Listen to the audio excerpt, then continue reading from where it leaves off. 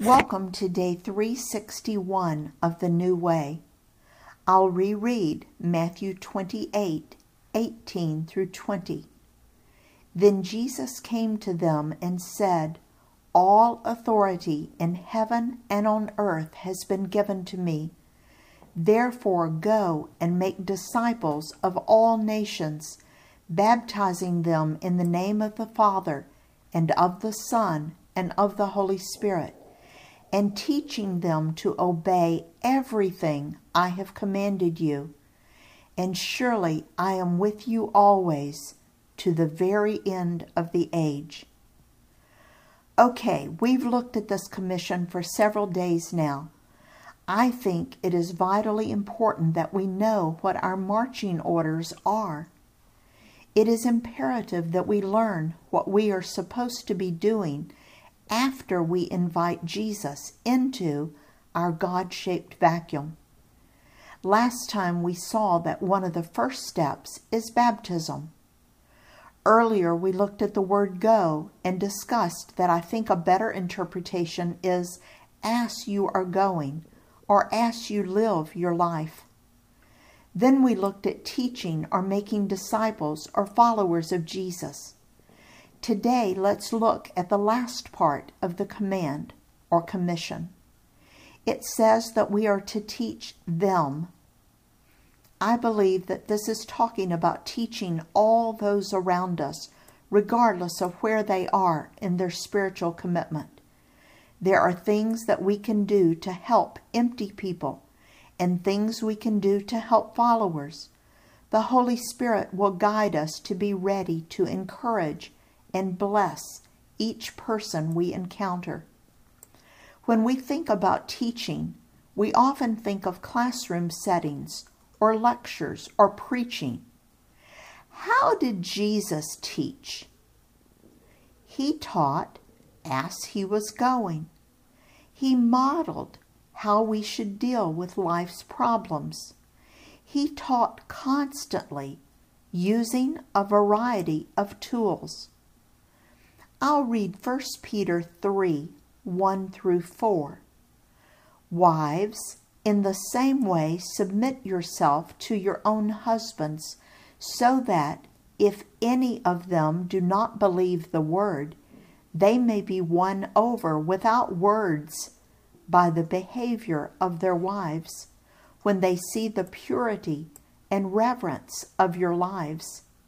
Your beauty should not come from outward adornment, such as elaborate hairstyles and the wearing of gold jewelry or fine clothes.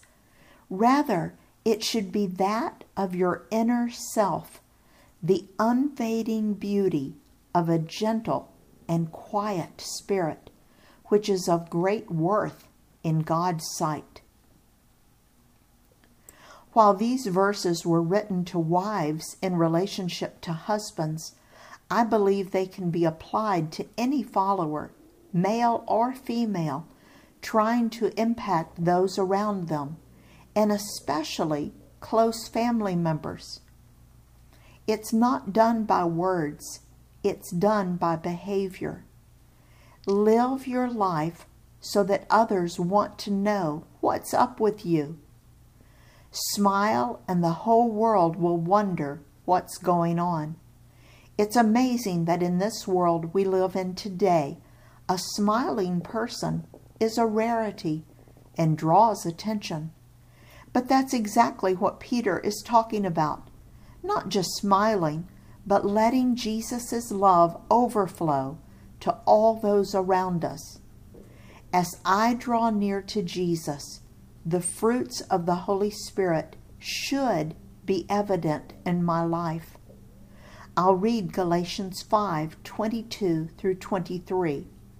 "But the fruit of the Spirit is love, joy, peace, forbearance, kindness, goodness, faithfulness, gentleness, and self-control. Against such things there is no law." These fruits have a way of attracting attention because they are rare and beautiful qualities. So what are we supposed to be teaching those around us? We are supposed to teach them all or everything that Jesus taught his disciples. Uh-oh, that's a lot of stuff. Yes, it is. And you have made a great start by discovering for yourself what Jesus taught his disciples by doing this study. Many followers have never read what Jesus taught, at least not in an organized and complete way. But now you know the things that Jesus taught. After you figured out how to listen to the Holy Spirit and obey his leading, and as you model Jesus' behavior, you can begin to impact those around you. But remember, you don't rely on self. You rely on his leading you, step by step. So now you know your assignment. Get on your mark. Get set. Go! In his service, Dale.